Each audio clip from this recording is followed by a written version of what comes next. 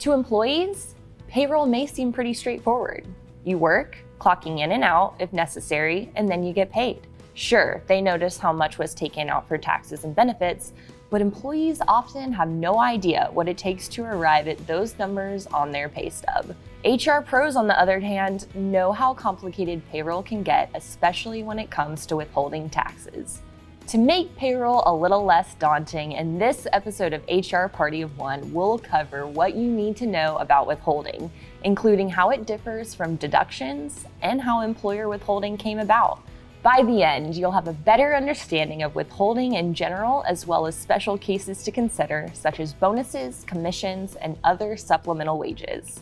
We'll discuss the difference between withholdings and deductions, the context of employer withholding, and how to withhold taxes from supplemental wages.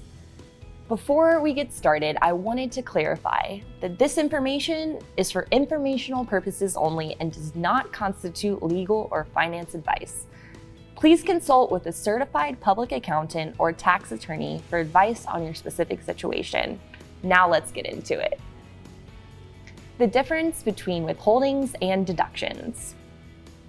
Although there's a lot to keep in mind when setting up and running payroll, the real challenge of it is determining how much to withhold and deduct. We'll focus specifically on payroll tax withholding in this episode, but for a broad overview, check out our recent episode on how to run payroll.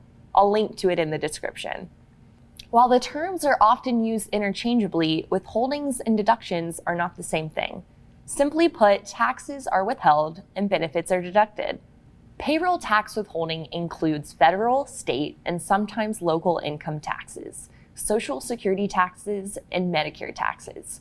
Social Security and Medicare are often collectively called FICA taxes, which refers to the Federal Insurance Contributions Act, the legislation that requires employers to withhold those taxes from their employees' paychecks. Tax and benefits are typically taken out of employees' paychecks in 3 stages. First, subtract the total amount of health plan and life insurance premiums, HSA and 401k contributions, and other pre-tax deductions from gross pay. Next, calculate how much income and FICA tax to withhold from each employee's paycheck based on how they completed Form W-4. To be clear, these taxes only apply to the amount of gross pay minus pre-tax deductions. The IRS website has a tax withholding estimator that can help you with these calculations. I'll link to it in the description.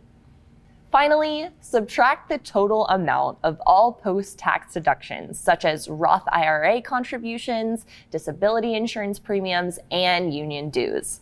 Court-ordered wage garnishments for child support, outstanding tax obligations, and debt repayments are also subtracted after these taxes. As I mentioned, employees determine how much employers withhold from their paychecks by filling out Form W-4. New hires usually complete this form during onboarding, but employees should update their W-4 anytime they experience a life event that could affect their tax situation. For more information, check out our step-by-step guide to filling out Form W-4 on the Bernie Portal blog. I'll link to it in the description. By now, you may be wondering how payroll got so complicated. The context of employer withholding. Of course, you know that employers cannot just multiply a worker's hours by their rate of pay, then write them a check on the payday based on that simple calculation. Over a century's worth of tax regulation and employment law have made an employer's withholding responsibility what it is today. Here are some highlights from the IRS's history timeline. The first federal income tax was established in 1913 after the 16th Amendment granted Congress the power to levy taxes on individuals and corporate income. The next year, 1914, the Treasury Department released Form 1040, a 4-page document that taxpayers should use to calculate the new income tax. In 1935, President Franklin Roosevelt signed the Social Security Act, which required employees to pay a certain percentage of their income to finance the Social Security retirement and disability programs. This also established the FICA tax. In 1942, The Roosevelt administration established the Revenue Act, which sharply increased existing taxes to help fund the country's war efforts in World War II. This included a victory tax, which included a 5% surcharge on all net income exceeding $624 with a post-war credit, among other components.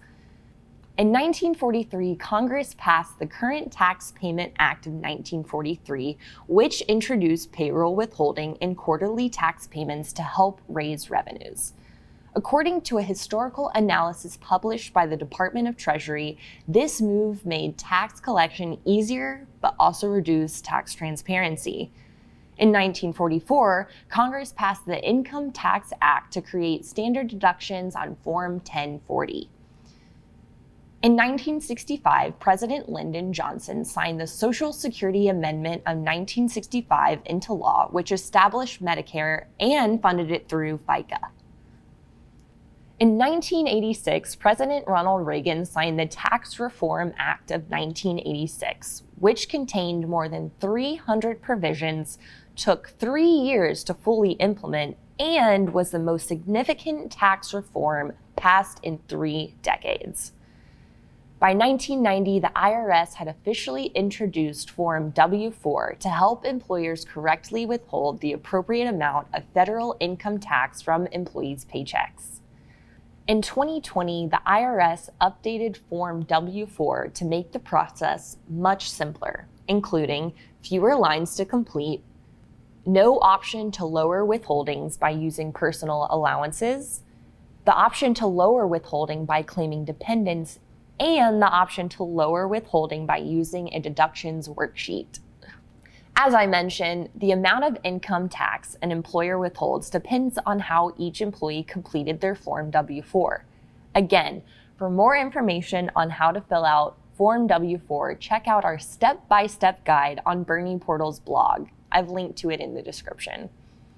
For 2022, the Social Security tax rate is 6.2%, up to $147,000 for employees.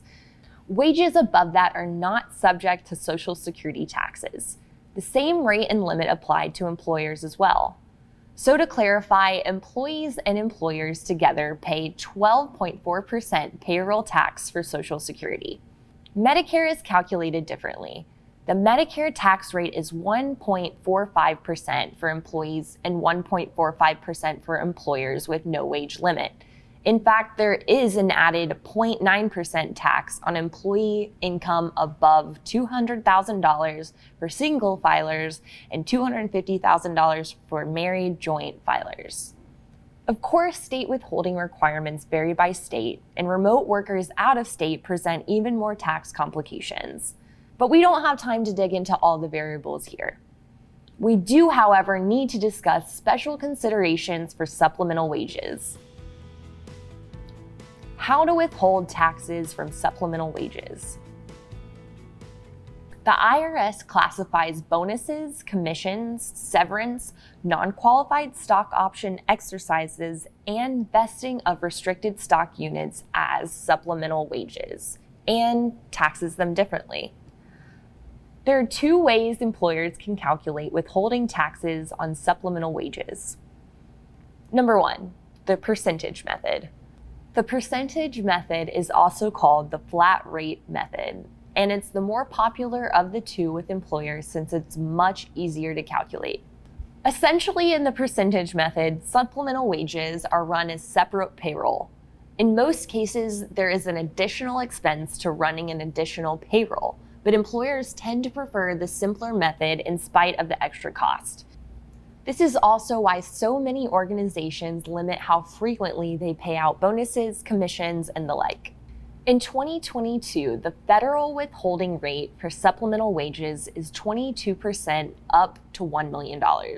Any supplemental wages over $1 million are taxed at 37%. To be clear, the $1 million threshold does not include a regular salary income. Again, states tax supplemental wages at different rates, so be sure to consult with an accountant for your specific situation. The major drawback to the percentage method is for highly compensated employees. Their tax liability may be greater than their withholdings, which could lead to a surprise bill during tax season. And then there's the aggregate method. The alternative for calculating withholding taxes on supplemental wages is called the aggregate method. Using this method, the employer combines an employee's regular and supplemental wages into their gross pay for a pay period and withholds taxes based on the employee's W-4. The employer only has to run one payroll, but it can be much more complicated for employers to calculate. The aggregate method tends to be more accurate than the percentage method, but can still lead to an employer withholding too much. So a tax refund would be more likely than a tax bill. But of course, that means a smaller paycheck up front. Again, payroll can be complicated, but it doesn't have to be. For more information on how to outsource your payroll needs, check out the episode on running payroll that I mentioned earlier. I've linked to it in the description. As always, remember that your role is as strategic as you make it.